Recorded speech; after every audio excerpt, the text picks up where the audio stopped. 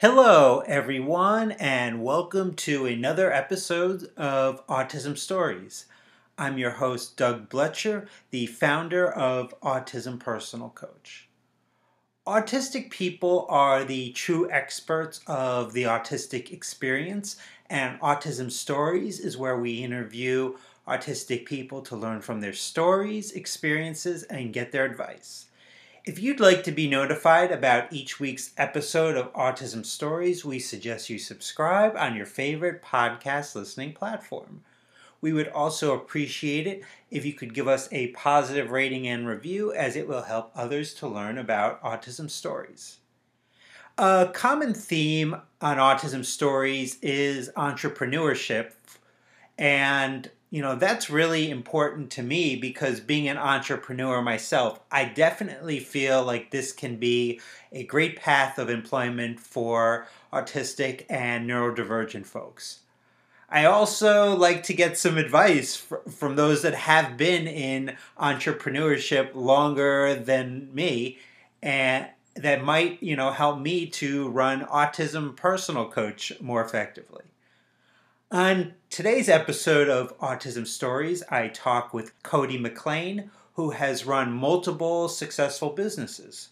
We talk about entrepreneurship for the autistic community and the importance of developing a daily routine that works for him to be more successful in his life. We hope you enjoy today's conversation. Cody, thanks so much for joining us today. Of course, Doug, it's a pleasure to be here. Wanted to start off and learn, where does your story in the autistic community begin? It probably started just with going to therapy a few years ago, maybe 5-6 years ago. And after several conversations, my therapist started to form his own narrative and started to suggest that I was on the spectrum. And initially, I just completely dismissed the idea. There's no way. But then the more research I did, the more I came to find, wow, this describes me. This is why I never had any friends in school. This is why I always felt weird in front of other kids, and I never fully understood them or even myself. And from that, being able to piece together these puzzles, really discovered that, I probably am on the spectrum. And it's not to a high degree, but I think it's to a degree that I identify with it. So I think I have many fears in life, and I'm always interested in talking to people that might have a passion for in an area where I'm kind of fearful of. And one area I'm definitely fearful of is flying. I'll do it, but I am very anxious on the plane. Anytime there's any bit of movement that doesn't feel natural to me, I grab onto the handles of the seat. So that kind of brings me to I hear that you are a pilot. I'd love to learn a little bit more about what kind of drew you to flying and all of that. It started really just as in this mutual despise of traveling in general, of having to go through security, dealing with so many people, because flying for even just a regular neurotypical is already very strenuous, and it's even more strenuous on us. So I saw it as a opportunity to push myself and beyond the boundaries of what I thought was possible. And I did so just out of that hate of actually going through commercial air travel and wanting to be able to travel by myself. So in some ways I looked at it, it was just like a challenge. It was just something I just checked off the box. It's not necessarily something I have a huge passion for, but it's something that I learned. And that actually stems from when I was younger. I thought I was stupid, that I would never achieve anything in life, that I was in this lowest math class. And I always felt like I wasn't good enough. And then slowly I started to read, say, online articles, books, podcasts, and I was able to learn what do successful people do, and then realize that they meditate, they exercise, they read, etc. And from that, I was able to push myself and realize, wow, there's so much that I can do. There's so much potential that I have, and I was just limiting myself this whole time because I used to play the Microsoft Flight Simulator, and I would fly a 737, but in the back of my head, I thought, you know what, I can never be an actual pilot. And I slowly was able to prove myself wrong in so many instances, just kind of taking small baby steps. And all of those eventually led up to the confidence of, you know what, I can do this and I'm going to make an attempt. And I think that's a super important mindset that is really often underlooked. Is it's not this positive mindset that everybody tells you to have, but it's having this level of self-confidence in yourself, because you can only achieve great things when you have the confidence to make a step in that positive direction. Now, you mentioned, wanting to learn what makes someone successful, and through emailing, you talked about how connecting to when we emailed, connecting to your emotional and intuitive self was really important. Um, Maybe walk me a little bit through that process, because I think paying attention to our intuition is really critical. Right. Yeah, I think it stemmed from after a while of just realizing how disconnected I was from my emotions. And I started out very young seeing how I was kind of Spock like. And then I started to learn about different personality tests, and I identified with the INTJ personality, Myers Briggs personality type, which also happens to correlate with the highest number of people who are considered to be on the spectrum in terms of matching the trait. But I always thought, you know what, I'm a very logical person. Let me use that as my strength.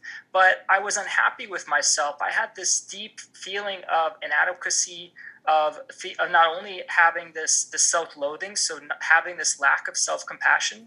And the more I read, and I started reading simply with creating this habit of just 30 minutes a day, is that I'm just going to read a book, and you multiply that and you can get through so many books over your lifetime, is the amount of knowledge I started to gain about what is the importance of our emotions, and also reading other people's emotions. So I took an online course by, I believe her name was Vanessa Edwards, who teaches a body language online course that anybody can take. And she taught you different ways that people show body language. And I realized, wait, that's something I need to learn about. And so I started to learn about how to connect with others through their emotions, how to validate the need to feel heard, because I would always respond to somebody who said something as in, like, let me pull a fact out of my head and tell them this fact, and it would either be completely irrelevant to the conversation, or they would miss the point, and I wouldn't get that connection that I was aiming for.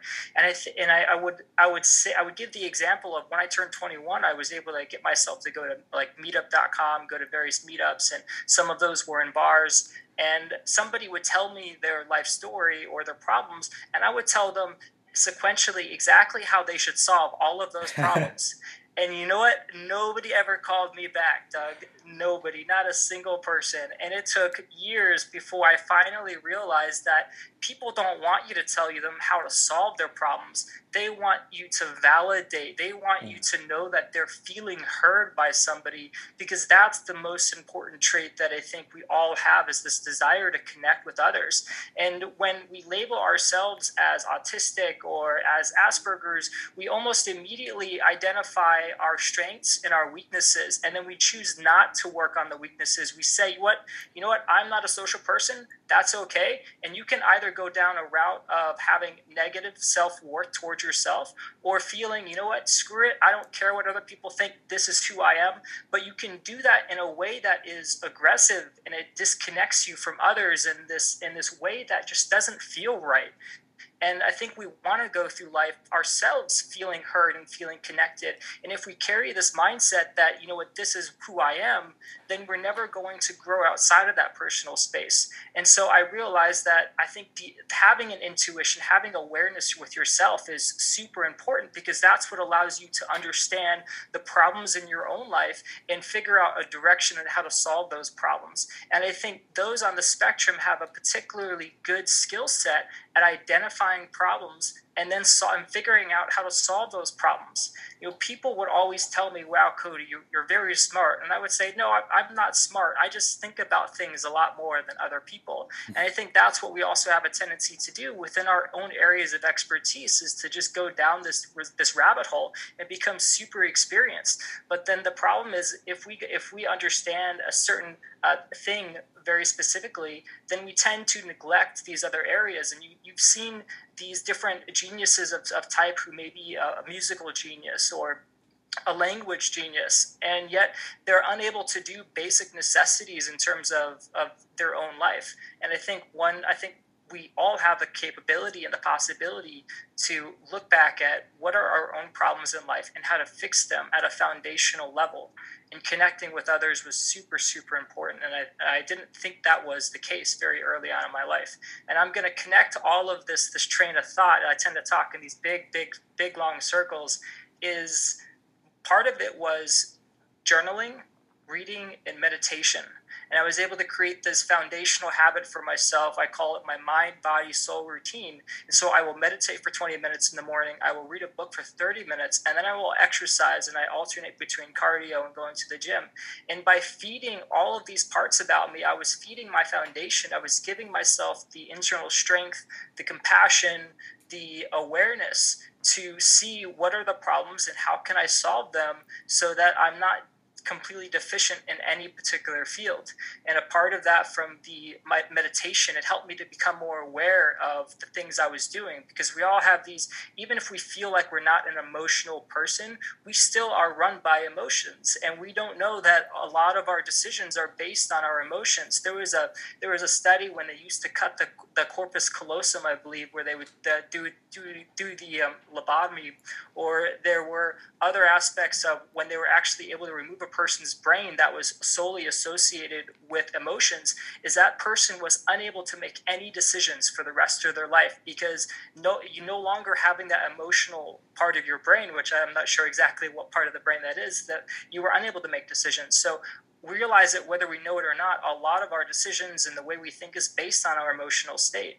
And when you connect with a certain level of increased mindfulness of what am I feeling right now, you doing things like CBT, cognitive behavior therapy, or I love these mood apps. Is like the mood app will ask me how I'm feeling, and then I can swipe left or right on different cards, and it'll say sad, happy, confused, etc.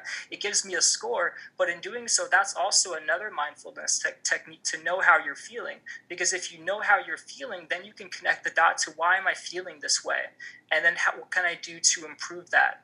So there's a lot of aspects to it, and you're free to go down any one of these things if you can remember, Doug. But I go back to the core is partly that journaling, reading, and mindfulness was truly fundamental in helping me achieve a tremendous level of personal growth.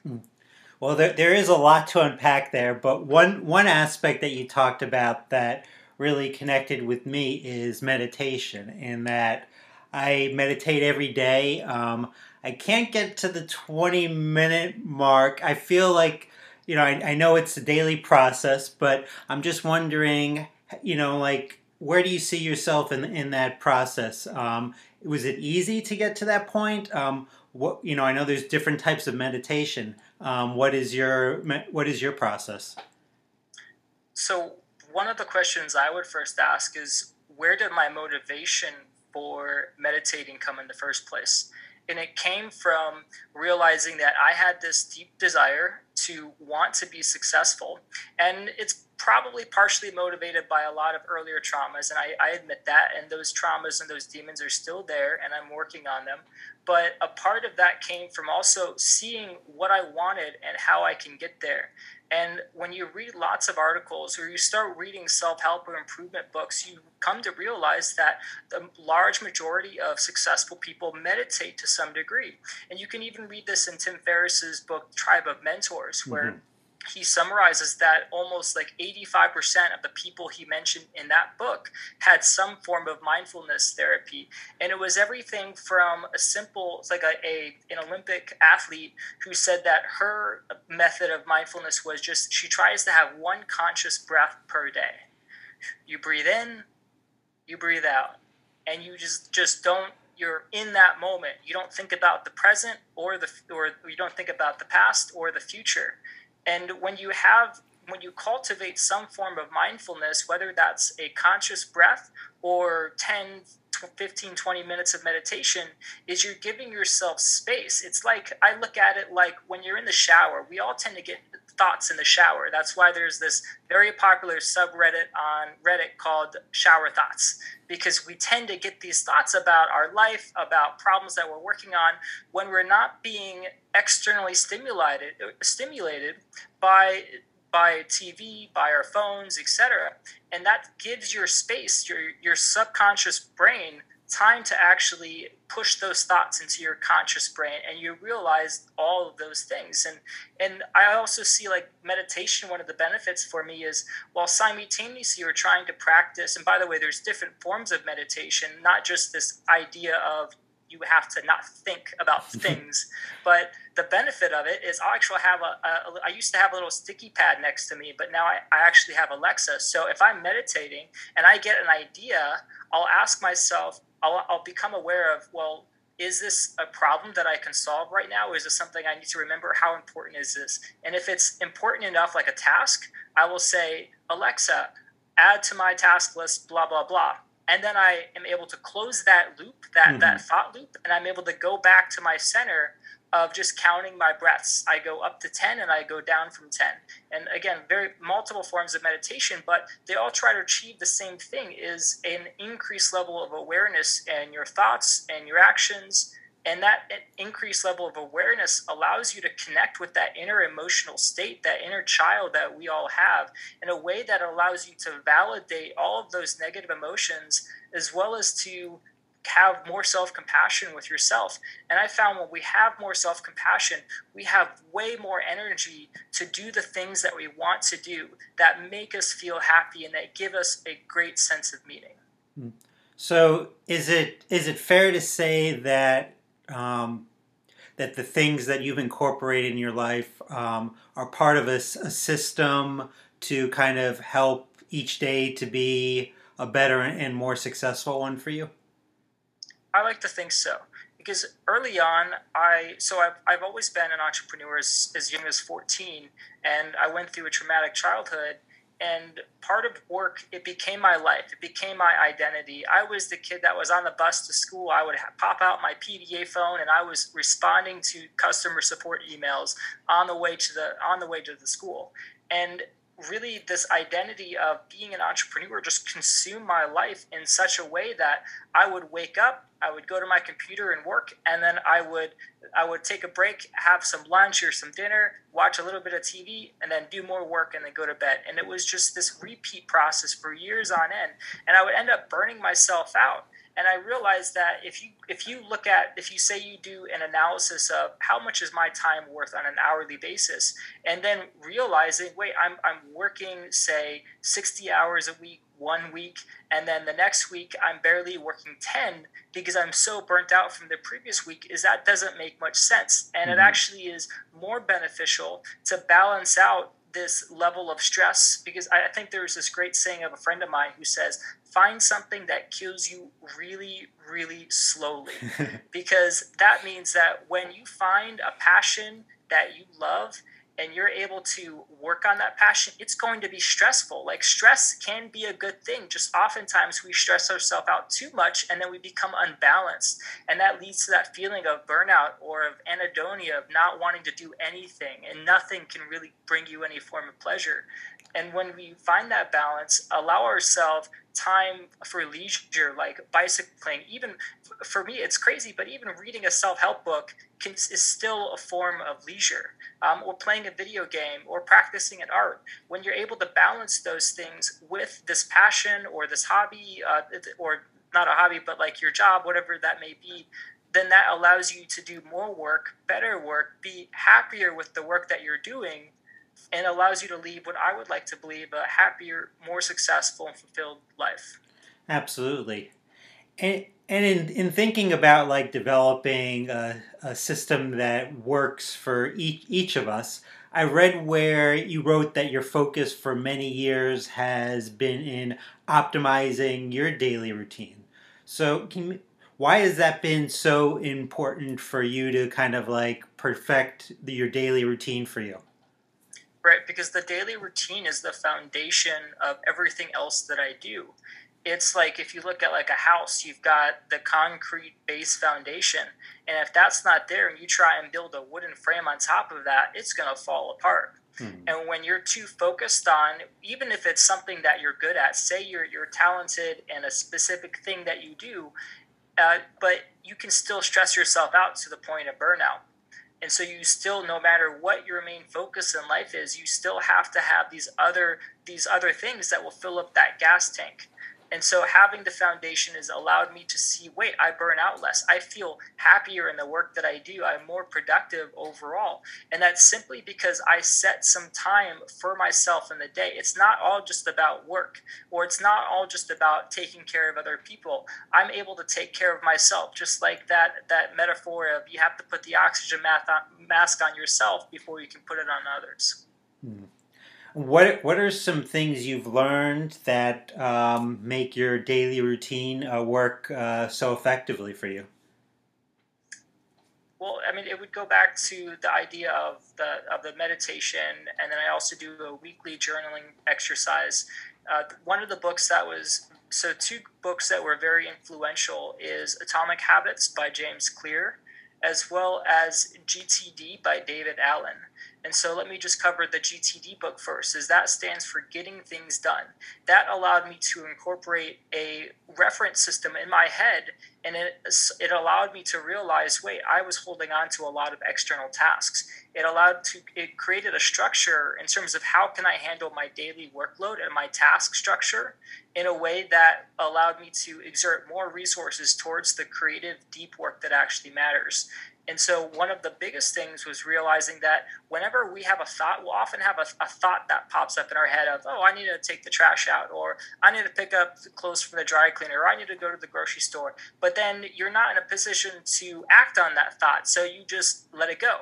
But then the problem is that your mind will constantly hold on to this thought. It'll just push it down to the subconscious, and then randomly when you're driving or you're doing something mindlessly, the thought will pop back up. But then we keep ignoring those thoughts, and those thoughts are tasks. Those are things that our mind believes that we need to do, and it will not let go of that until we act on it. An alternative method is to have the mindfulness to realize, oh, I need to take out the trash, or I need to go to the grocery store. And then you can utilize any method of a task list on your phone. I personally use a app called Todoist, Todoist, and it has a free version. And then I'm able to connect that with Siri and Alexa. So no matter where I am, I can say, Siri, add to my task list to take out the garbage. And then once you create a reliable external system of holding on to your tasks and the things that you need to do, then your mind is no longer going to bother reminding you about those things. And imagine you have maybe 20% more brain resources and energy that you can then commit to other things because your mind no longer has to stress out over it. And so learning a system like GTD was very helpful for me personally in helping me become a more successful person and being able to manage all the responsibilities like paying the bills, etc., that I have to do. A part of that was also incorporating what's called the weekly review system inside the book. And that's like everything from I check the mail, I open up all the mail in the envelopes, and I have a scanner, and I'm able to scan all of those documents into Evernote or Google Drive, etc. And so I'm able to keep a scan, and I have this weekly review. So I just do it once a week. I'm able to clear my mail, and I have multiple inbox intake forms where on the top, I put in envelopes and mail from outside that are unprocessed. And then in the middle, I'll put things that I still need to act on or like future tasks, but I don't want to do them just right now. Then with the GTD, I also clear out my tasks and I clear out my emails. And so when you incorporate this weekly review, you're looking at what are all the regular responsibilities and things that pile up that if I don't create my own system for managing those, then they're just going to get worse and worse. And I think that's a huge a problem within the community of autism is that we tend to neglect certain daily responsibilities and then they come back to bite us. And because we're in a world where we really don't care about these things, right? But we unfortunately live in a world where we still have to manage those, especially as an adult. And so having this weekly review system for me has helped me to manage all of those responsibilities. And then moving on to the second book called Atomic Habits by James Clear, he wrote a great book on how to formulate good habits. He goes into the science and the history on how do we create habits, because in some ways we all want to have positive habits. We want to stop doing bad things. We want to start doing more good things. And those good things, maybe they take effort, like learning Spanish, but it tells you all the different techniques in terms of how to formulate these habits. Like there's the example of just doing a tiny change. Like say you want to go to the gym. So if you wake up and you just constantly can't get yourself to go to the gym, maybe you could wear your gym clothes on the night before and you wake up. And that's helping your brain get over this mental barrier of procrastination of, oh, I already have my gym clothes on. Let me just go to the gym anyway. Or maybe instead, if you can't get yourself to go to the gym, then you're just going to say, I'm going to do 10 push-ups. And if you can't do 10 push-ups, then you're just going to do one push-up. And the key is that you're creating it's like you're taking a little file and you're inserting a little reference letter in your file cabinet for this is something I want to do. And if you can't do something consistently, you just move it down to the tiniest thing. So even if you can't get yourself to do a single push-up, then you would make it, I'm going to have a thought about wanting to exercise at 9-10 a.m. after I wake up. And that creates this little slot in your own head that you can always reference to do those habits. And when you can do those consistently, add more habits, and your life can get better. Absolutely. And, the journaling, I've known so many people that journaling has been beneficial to them. There's a lot of different reasons why it is. Like, even something you mentioned earlier about kind of closing that thought loop, journaling can be really helpful for. What type of journaling do you use and why is it so helpful to you? Okay, so I love a lot. I love talking about all this stuff because I've thought so deeply about it in every way. I also have a website, CodyMcLean.com, where I actually talk about this. It's CodyMcLain.com. And I have blog posts where I go further into depth about all of these different things. And so my journaling practice involves a daily and a weekly practice. I'll use an app called Exist.io. That's simply EXIST.io. It is, however, $50 a year, but I use it because they connect to all of these different metrics. It connects to my sleep tracker. It connects to RescueTime.com, which is what I use to actually analyze my productivity, and that does it all automatically. And then it will take my scale. I've got a Nokia Withings scale that will actually upload my weight, my body fat percentage, etc. And so it takes all of these metrics to help you create this sort of this self. What's the word? Is you quantize yourself. There's a specific term for that. But anyway, what I'll do within the app is I will also rate my day 1 through a 10, and it has a little note section. And so I'll just use the Siri dictate, and I will just say what happened today. Like, oh, I went to the gym, and then I didn't feel like doing this, and then I had lunch, and then I was working on this project. And so I will just dictate whatever comes out of my head, and I'll just put it in that note section. And then they also have tags. And so the tags, it could actually, what they'll attempt to do is they'll create this attempt for cause and correlation. So I can look at a report and I can look at, so on this day, I tagged caffeine.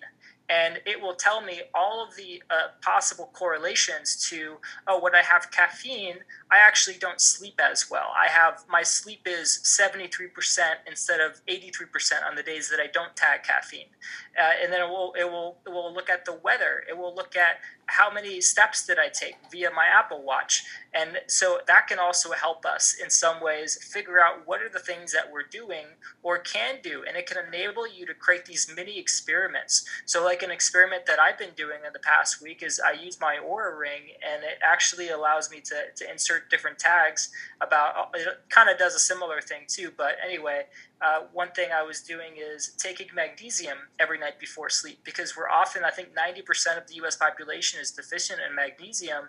And when you take it, you can actually improve your sleep quality. And so I've actually been able to say, okay, every night before I go to bed, I'm going to take magnesium, and I'm going to put it next to my bedstand so I don't forget to take it. And then looking back at that week, I was able to see actually it was 5 to 6% better overall that week in sleep quality than it was the week before. And so having an app like that, or even just doing it on your own, is you can create these mini experiments and to see how you feel. I think that's a certain way that we particularly can have it can be one of our strengths, I think, is to create these experiments and to think about these things in our head. And I've just happened to obsess. My obsession was always about is not even entrepreneurship, even though I've been successful with that, but it's been about productivity. That's like the thing that I love, because thinking in psychology, thinking about how can we think better, how can we live better, and then trying to share all that information with others has been very purposeful and meaningful. But anyway, going back to it, to summarize, so I'll do a daily note inside of Exist, and I'll rate each day 1 through a 10. And then at the end of every week, I use an app called Day One, DayOne, and it's a Mac app and also an Apple app. And so I'll use that. I'll create a template for weekly review. I'll actually take a selfie picture of myself. It goes at the top, and I'll title each week by what does that week mean? What were the important things that happened that week? And then I can go back any week. I can do this. I can go back 6 years, and I'll be able to see exactly what happened that week.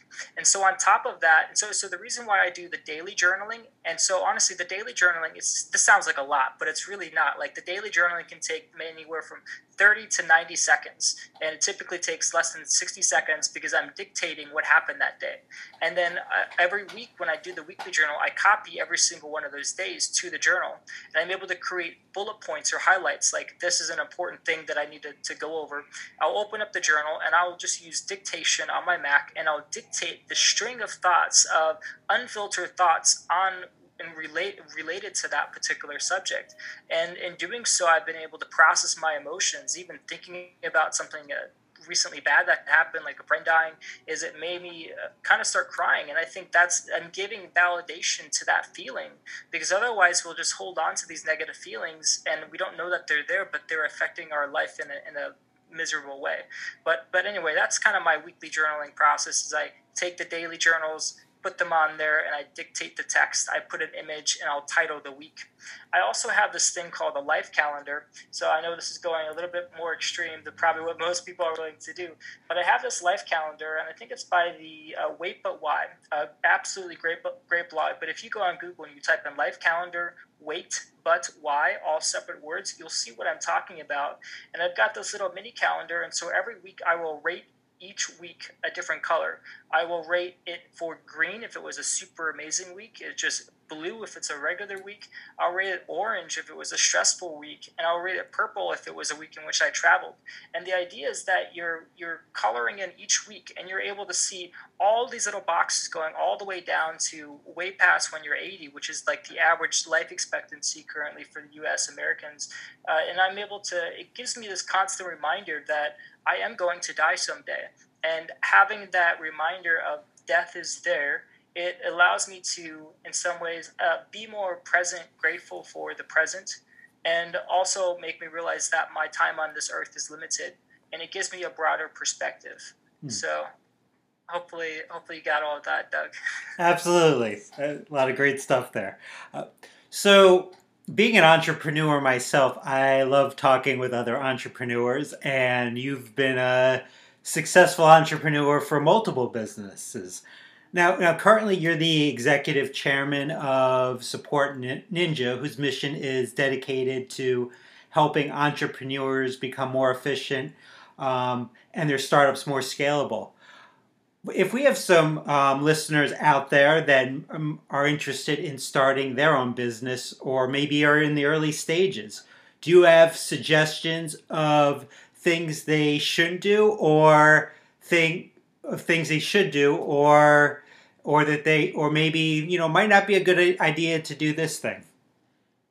So small correction, as I did recently sell the company, so I'm right now kind of homeless from the entrepreneur perspective, but I'm taking that with a sense of pride because I have so many ideas that now I have the freedom to work on, and I think these ideas have the potential to impact millions and help other people's in ways that would give me this deep sense of meaning that I think I've been searching for a long time. But in terms of entrepreneurship, for me, I was personally forced into it. I wouldn't say naturally. I probably would have been an entrepreneur if I had a stable childhood and I went to college.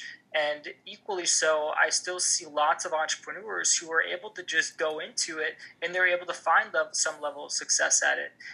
I think your first venture, it might not be successful, but that's okay because lots of my own companies have failed for one reason or another.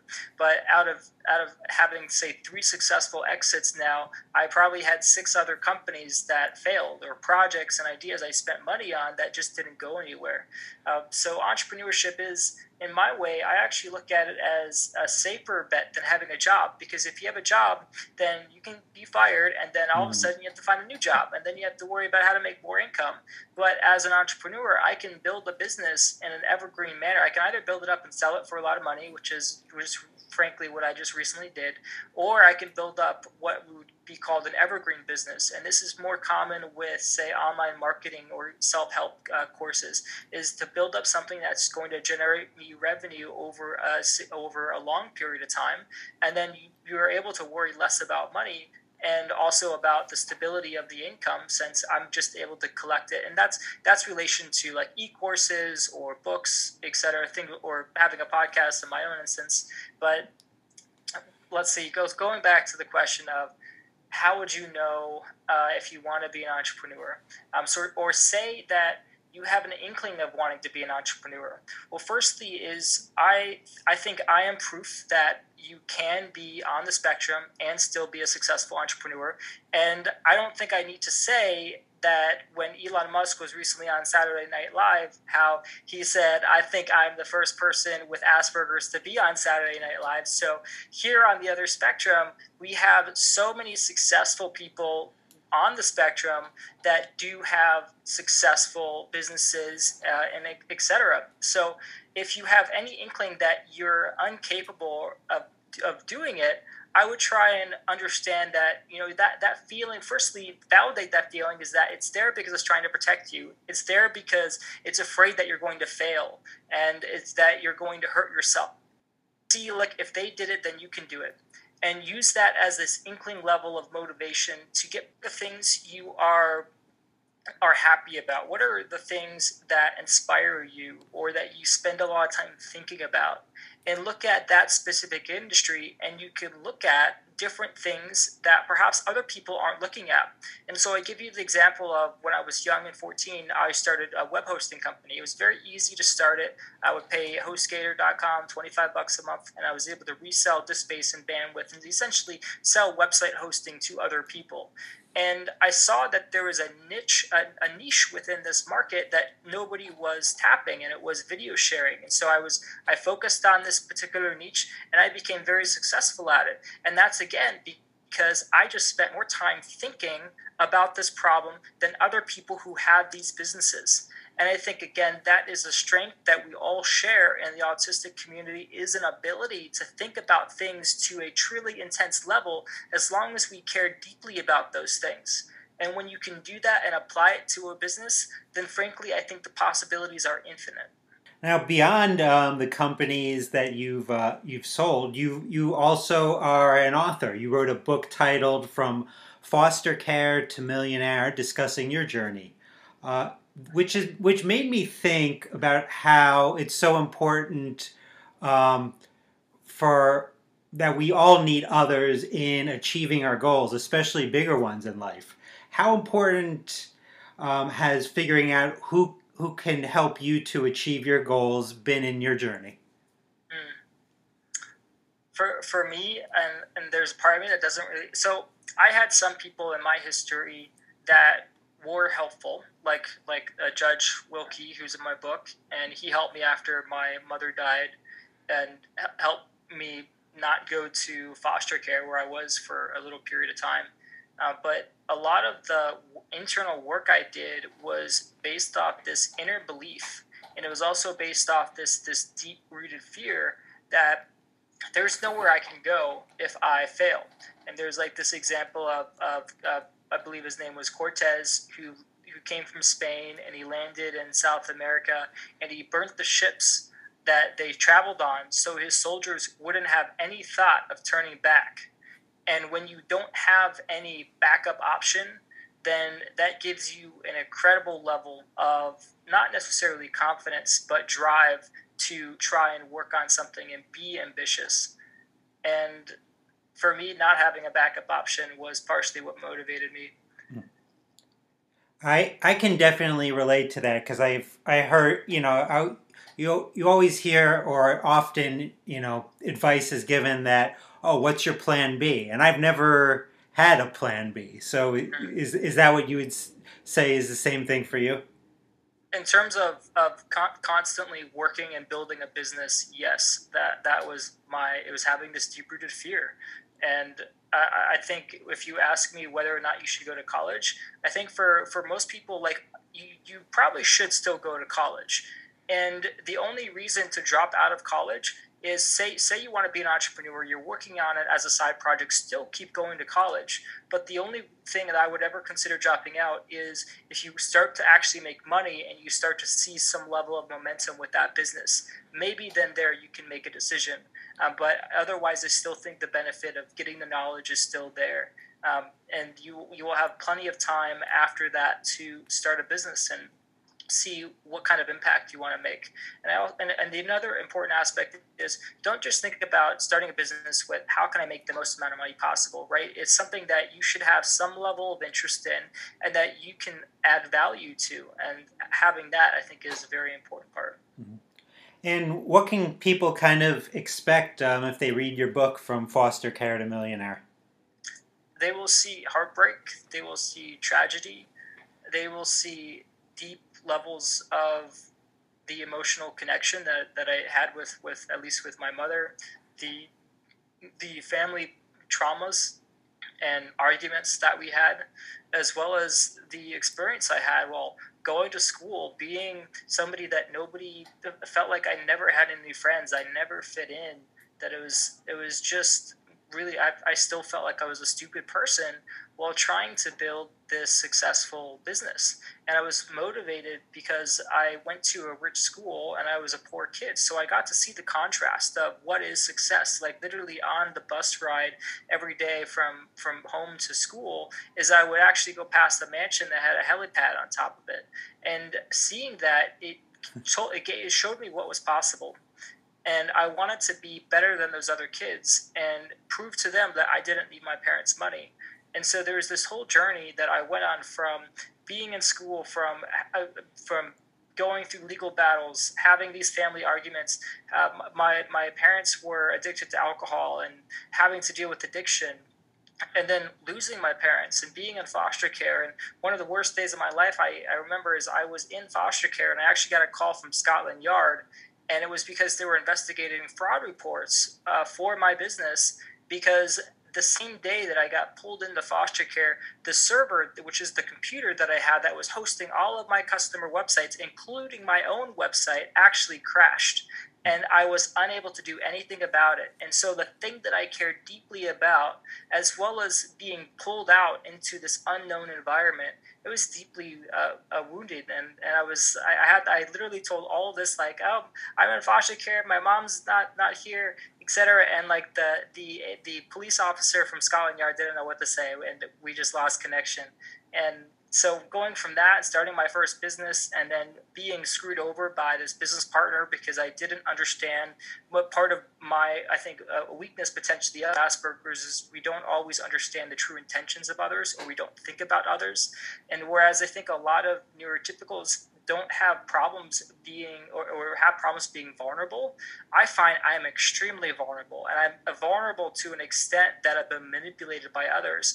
And you'll see that take place within the book as well. Is like the first time I had to deal with an evil business partner, and also the the strength that I just carried on of knowing I'm not going to quit, I'm not going to quit. And you see the internal struggle I had mentally while going through all of these changes, all of these traumas and these problems. And the important thing is I just never gave up. And when you know that other people who have been in worse positions never gave up, I think that can give you an internal level of strength that you didn't know you had. And how can our listeners purchase your book? So you can just go on Amazon. It's also available on Audible. It's called, just search for From Foster Care to Millionaire. Well, Cody, I definitely look forward to reading that, and I really appreciate the great conversation today. Thank you, Doug. It was a pleasure to be here. Thanks so much to Cody for the conversation. To purchase Cody's book, Foster Care to Millionaire, or read his blog, check out the link in the podcast description of this episode. If you would like to learn beyond this podcast how Autism Personal Coach can help you to reduce your daily overwhelm and get the things that you want in your life, then book a Zoom call with me today. A link to book the call can be found in the podcast description of this episode. If you'd like to be notified about each week's episode of Autism Stories, we suggest you subscribe on your favorite podcast listening platform. We would also appreciate it if you could give us a positive rating and review, as it will help others to learn about Autism Stories. On next week's episode of Autism Stories, we will have a conversation about occupational therapy. Until next time, I'm Doug Bletcher of Autism Personal Coach. Talk to you then.